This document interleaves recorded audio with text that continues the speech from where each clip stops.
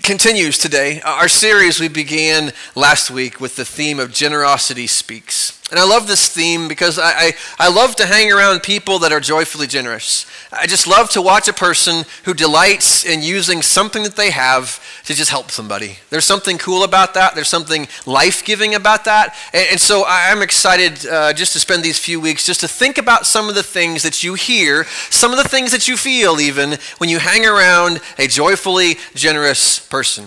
Last week, we used this theme to describe where that heart comes from. We said that generous people think and say, it's the least I can do. Remember that? And one of my favorite things as a preacher, my heart just exploded on Monday when I texted some friend about saying, hey, could you help out with upward evaluations on Monday night? And their response back was, it's the least I can do. I was like, yes, preacher win right there, all right? So I heard that a few times this week, and so I hope that you think that way. And I think even if you don't feel generous, I think when you begin to talk generous, it just leads your heart, okay? If you're saying, you know what, the least I can do is this, I think that just leads your heart to a good place, okay? And so use that phrase. And so we looked at that last week because we're so blessed. God has been so generous. God is very good to us. And so the least that we can do is XYZ. And generosity flows out of that. And so the second thing I think that you hear, that you feel, that you experience when you hang around generous people is the phrase we're going to look at today. And it's this simple phrase, look what God did. Look what God did. And this is kind of the story of your life, right? Generous people, what they begin to find is that they begin to accumulate stories that if they were keeping an autobiography of their life, there would be these sections that would come along and say, there was this time that I was generous, maybe big, maybe little, but I was just generous in some way, shape, or form, and God did something really cool through that. Maybe he met a need, maybe he encouraged somebody, maybe something happened in the course of that. And so I want us to think today about those kinds of stories. And I would bet that if you have been a person who has been generous, and we're not going to define that, put a dollar amount on that, but just you've practiced generosity in your life, you tend to find stories that follow that. Man, I gave it away, or I lent it out, or I was there to help, and there's a story that comes out of that. And those are the best stories in life. I really think they are. The things that you sit around your dying bed and you talk about, those times of generosity, those times of love, those times that were so good.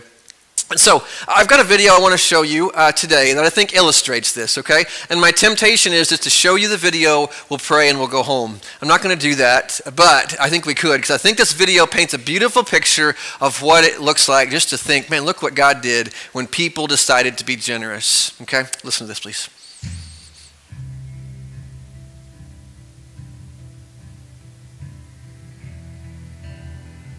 I had an accident and my hip was broken in so many pieces. I have 2 rods in my hip. She's an angel among us. If you watch her in the bread company, everyone comes in to see Catherine. We sell the bread, but I feel like there are some people who specifically come with prayer requests. And I go pray for them. One day when we were sharing, she said she was in need of a different car, that her car was needing expensive repairs.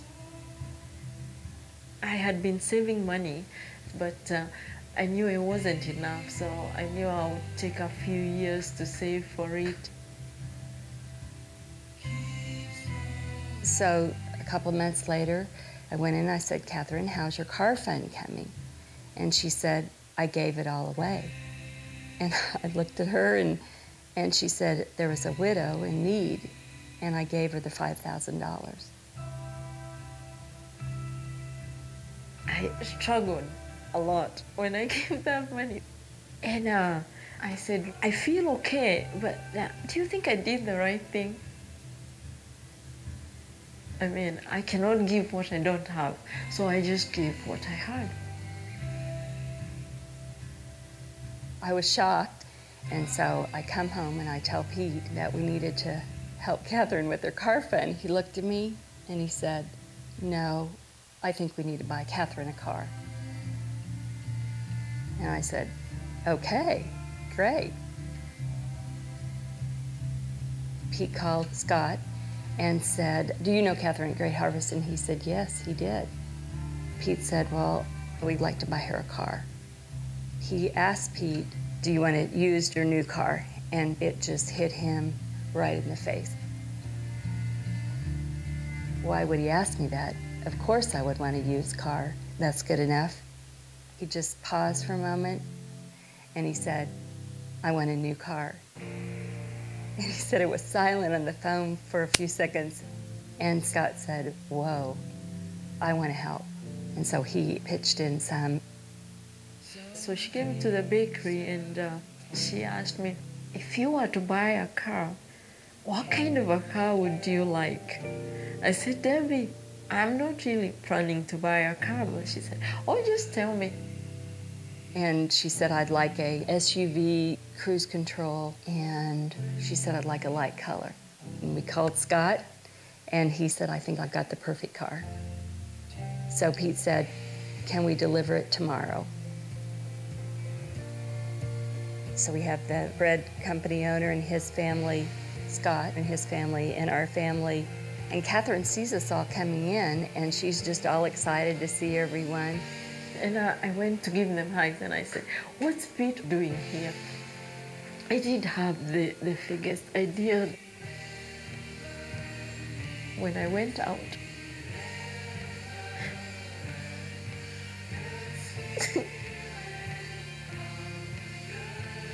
and so we walked her over to the car. We said, Catherine, this is your new car. So I said, for me?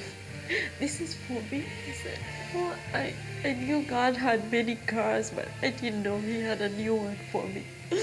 So God had new cars for me? We all stood there in tears as we saw the joy on Catherine's face. And we got to be a part of it. And the joy of that was unbelievable.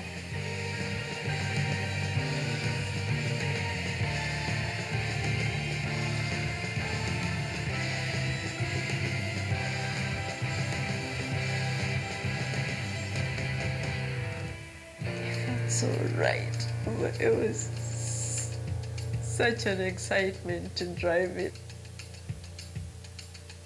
We told Catherine that we would like this to be confidential. But I kept running into people who would say, I heard what you did for Catherine. It wasn't even us, it was Catherine. It all started with Catherine giving of what she had to a widow to help her, and it just continues on. Generosity begets generosity. We don't give in order to receive. We give because it's the nature of Jesus Christ. He gave us His life. So we have the DNA of Jesus Christ of giving. Yeah, so this is one story I will never forget in my life.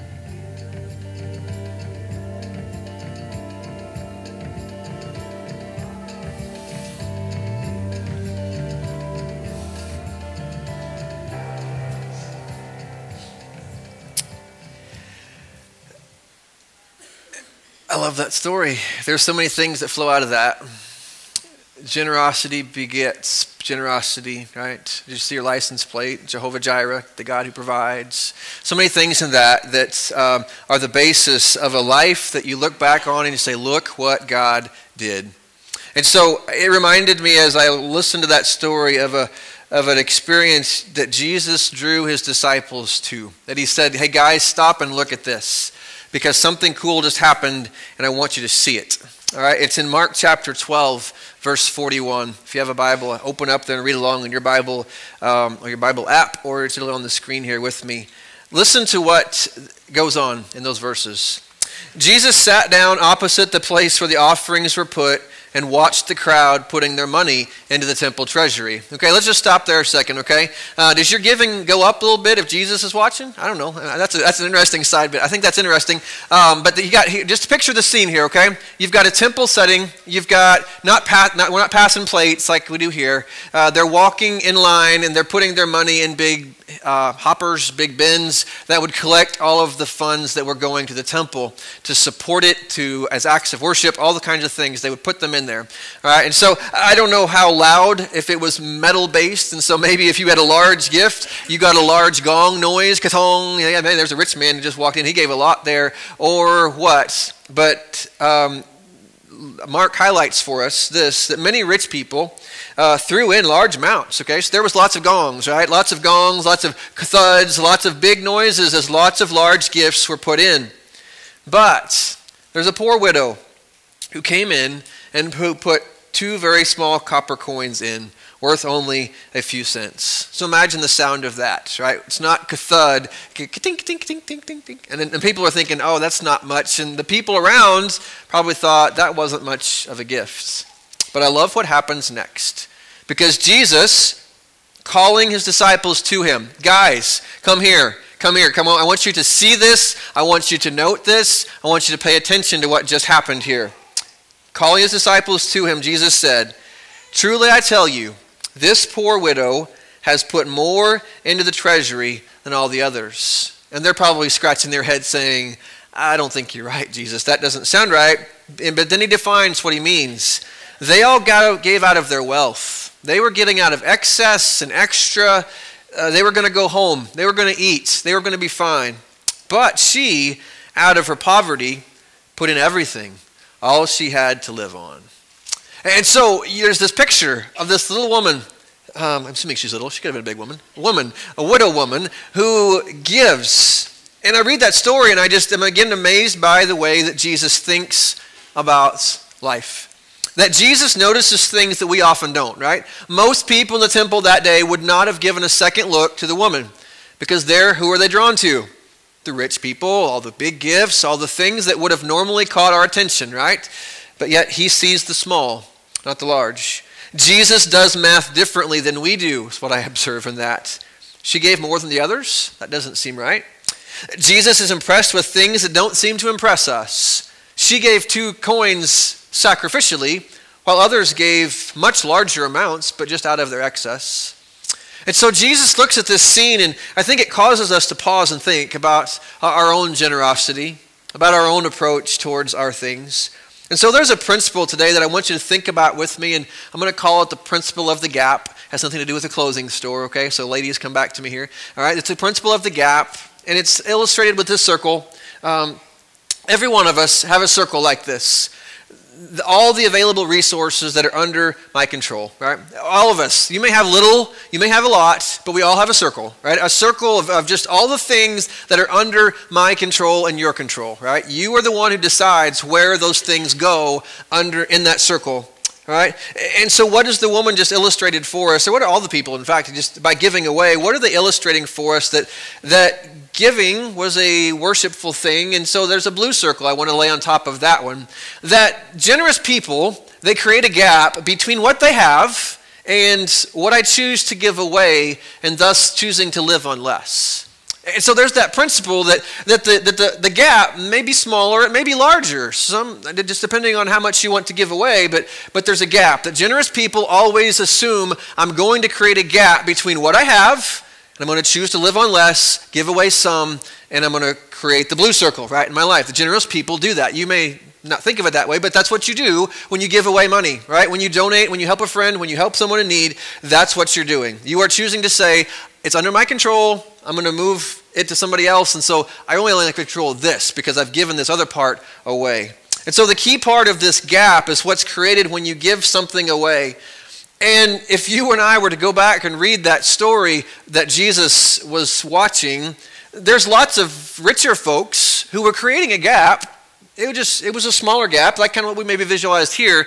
But what's the woman's gap? What's the widow's gap? Just only a blue dot, right? She gave away everything that she had, and it's all yellow. It's all yellow. And so Jesus highlights that because her generosity was costly, right? She literally put herself in a difficult position by her decision to do that. And so I just want us to think today that generous people can tell stories about, look what God did because of the gap, right? It's not necessarily the yellow stuff. Yeah, sometimes we tell stories God gave, But the best stories that generous people tell are what happens when I choose to shrink down what I'm going to control. I'm going to give some of it away to whatever organization or whatever person, whatever ministry, whatever it may be, because I think it's a good cause. God is honored by it. And so what happens in the gap? And so that's what I just want to ask. What happens in the gap that creates stories out of our life? The first one is this. What happens in the gap? And the decision to create a gap is simply me acknowledging and honoring God. The first thing that the Bible, when it talks about you should create a gap in your finances, is because it's your way of acknowledging and honoring God. It's my way of doing it. It's your way of doing it. It's our way of saying, acknowledging God. You know that yellow circle that's in my life? It's all yours. It's not mine. This isn't like I have 100%. I'm going to give God 10%, but I have 90. It's all mine.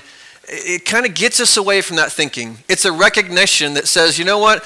All of this is yours. All of this comes from you, and I just get to make a decision. And so I want to acknowledge that up front, and so I'm going to give away whatever percentage up front. And so I want to acknowledge God, but I also want to honor God.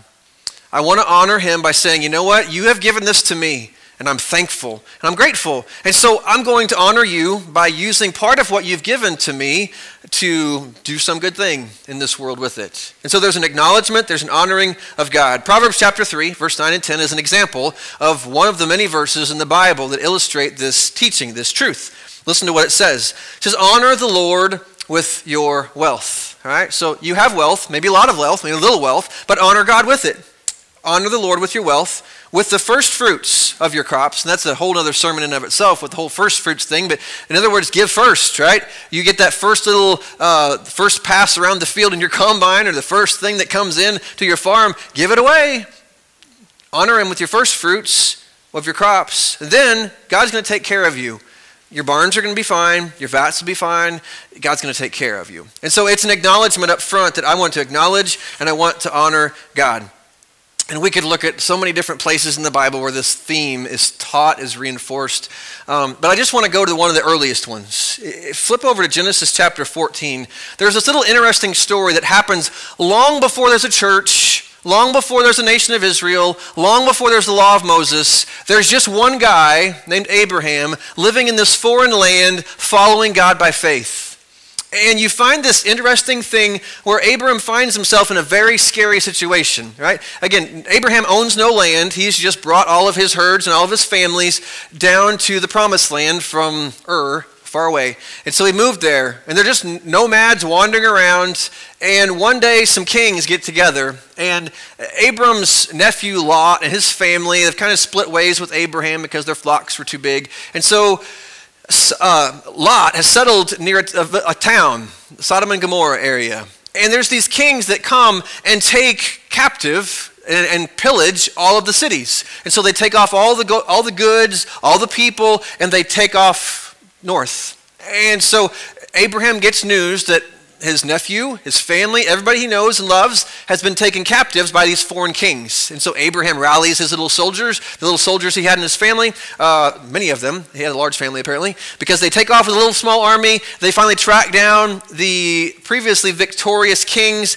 They attack them and they win back all the people, all their possessions, all their stuff, plus the stuff that they get from defeating these other kings. And so he has this really good day, right? His coffers are full. He has enlarged his yellow circle exponentially with what has happened here today. And this is what happens in verse 17 of Genesis 14. It says this, that after Abram returned from defeating Kedalorum and the kings allied with him, the king of Sodom came out to meet him in the valley of Sheva, that is the king's valley. So you got one pagan king who meets him, but then there's this dude named Melchizedek in verse 18. Then Melchizedek, king of Salem, brought out bread and wine. Now we find out who Melchizedek is. He's a priest of the Most High God. So he's worshiping the same God that Abraham is. The king of Sodom is a completely different story, but he's not, okay? He's not worshiping God, another God. And so he blesses Abraham. It says, blessed be Abraham by God Most High, creator of heaven and earth. So what are you learning about all of the stuff that has now filled Abram's coffers? It's not his. It all belongs to God, the creator of heaven and earth. And praise be to the God Most High who delivered your enemies into your hands. And so the stuff is God's. The victory was God's. He has just bestowed it into Abram's life. And what's the next thing that happens? Again, long before church, long before there's Israel, long before there's law of Moses, what does he do? He creates a gap. He gave away 1/10 of everything that God had given to him. He just said, I want to worship God. I want to honor. I want to acknowledge. And so for whatever reason, we don't know where this came from. This is just something that shows up here and it kind of continues on. That generous people, God-honoring people create a gap, right? Between I have and I don't want my life to be about all of what I have. I want to acknowledge. I want to honor God. And so I create a gap by giving away some of what God gives to me. For Abram, it was 1/10 of what he had. It's always a good, healthy, godly thing, I think. There's other things too. That's not a get you to heaven kind of thing. It's just a good practice, as we'll see here in a moment. What happens next too? Okay, so one thing that happens, we create a gap. We honor and worship God, which is always a good first response to anything that we get. That we recognize it's not mine, it's yours, God. I want to honor you with my life and with what I have. Right. Number two, what happens in the gap? I build trust in God. I build trust in God. And this takes us back to our little widow, right? Keep calling her widow, our little widow. She's our widow. We go back to our widow, and I have a funny mental image in my head. And so maybe it's the giant widow who lumbered into, I don't know. Anyway, the widow, go back to it. Just think about what she was doing, though, right? Why does Jesus notice and commend her? It's because all of those other guys and gals who went to the temple that day and gave their large gifts, they went home in their nice, I don't know what they rode, chariots, donkeys, whatever they came to the temple in. They went home, they sat down, had a nice meal, maybe watched, I don't know what you watched back in that day. I don't know. They did something. They were fine. It was nice gifts. They should do it. But think about the widow. What did she go home to? Nothing. This was all she had to live on. She gave it all away. And so how do you build trust in God? You give it all away, right? You go home and write a check for everything you're worth, send it off to your local charity, and all of a sudden, you pray better? You bet you do. God, got nothing here. I need some help. You got to provide for me. And the question that I keep asking is, where's her next meal coming from? And I'm not being flippant when I say only God knows, right? Only God knows where her next meal is coming from. But the part of the story that I love, I didn't even notice it till first service when we were reading this again, but who's watching? Who's watching? Jesus, right? Jesus sees this. And I think it's ironic, powerful, that Jesus sees it, right? Because when you and I are wrestling with trusting God, with letting go of something, what are we asking? Am I going to be okay? Am I going to be okay if I let this go?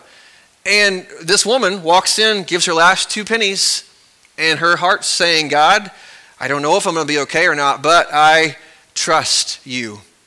I trust you. And the beautiful part of the story is that Jesus sees it. He is watching. He is quite aware of her situation. So I just have to believe she didn't go home and starve to death. And it was a tragic story in the newspaper that a week later, right? I think she was okay because Jesus sees it and he's aware of it. And he honors her for her sacrifice. And I think he honors her for her faith. And so how do you build trust in your life? We all say we want to trust God more, we want to know God more, but there's nothing that builds trust in knowing God and following God more than putting yourself in a gap, right? Create a gap in your life where God, you got to provide, and I trust you to do it, and I'm going to wait on you. And I'm going to work, I'm going to do all those things, but I'm going to wait for you to provide and watch, because that's where the great stories come from in your life, okay? Number 3, what happens in the gap?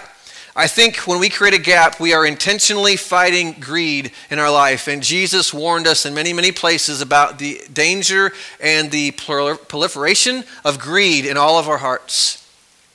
You see, I intentionally fight greed in my life. If I don't, where do I tend to drift to if I don't think this way, if I don't look to create gaps and say, you know what, I'm going to take my eyes off of me, where does our wealth go to? It goes to ourselves, right? It very much becomes about me and what I can do. And so Jesus warned us. Jesus was once asked by a couple of guys who were arguing about a family inheritance, arguing about money. They said, Jesus, tell my brother to give me what I am owed, what I'm due. And Jesus' response was this in Luke 12:15. He said to them, watch out, be on your guard against all kinds of greed. Life does not consist in the abundance of possessions. So Jesus, as he was prone to do, turns it into a nice sermonette on the dangers of greed. That wasn't the answer they were looking for or hoping for, but that's what they got. Because greed works itself into so many subtle parts of our life. And Jesus wasn't done, because he goes on to tell a story. In Luke 12, verse 16, he tells them a parable that is probably relevant to a lot of us, that the ground of a certain rich man yielded an abundant harvest, and he thought to himself, well, what shall I do? I have no place to store my crops. And so he's living the American dream part one. He hits it big, right? His farm does great. He's living the life. He's got plenty, more than plenty. And so he's asking himself the question, what am I do with it? I've got extra. What should I do with it? And he goes on to verse 18 to do part two of the American dream. This is what he said. This is what I'll do. I'll tear down my barns, build bigger ones, and there I will store my surplus grain. And I'll say to myself, you have plenty laid up for many years. Take life easy, eat, drink, and be merry. Now again, that's not a bad thing. And you think, a lot of people in the crowd are thinking, man, that guy's doing well. Good for him. I'm happy for him. I wish that was me.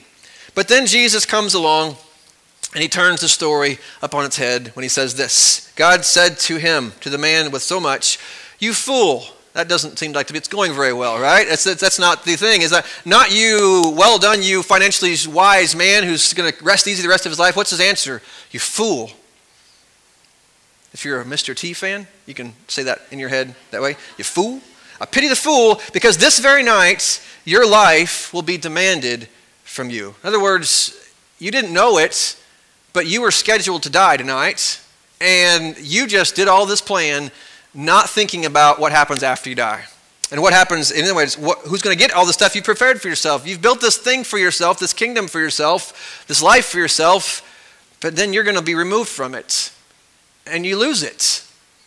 And so what do you do with it? What happens to all that? This is how it will be for whoever stores up things for themselves, but is not rich towards God. And so the warning in that is we have to be intentional to be rich towards God. I want to read you a quote from John Piper's book from a long time ago now called Desiring God. And he has a chapter on wealth and stewardship. And I just want to read you a couple of paragraphs. And I probably should read the first one and just kind of pause, because I love what it says. It challenged me. It messed with me a few months ago when I read it for the first time. God is not glorified when we keep for ourselves, no matter how thankfully, let's pause there, right? Most of us think, I'm so blessed, it's Thanksgiving. What am I going to say at my Thanksgiving table? God, I have so much. You have blessed me so much. Does that honor God? Kind of. But listen to what he goes on to say.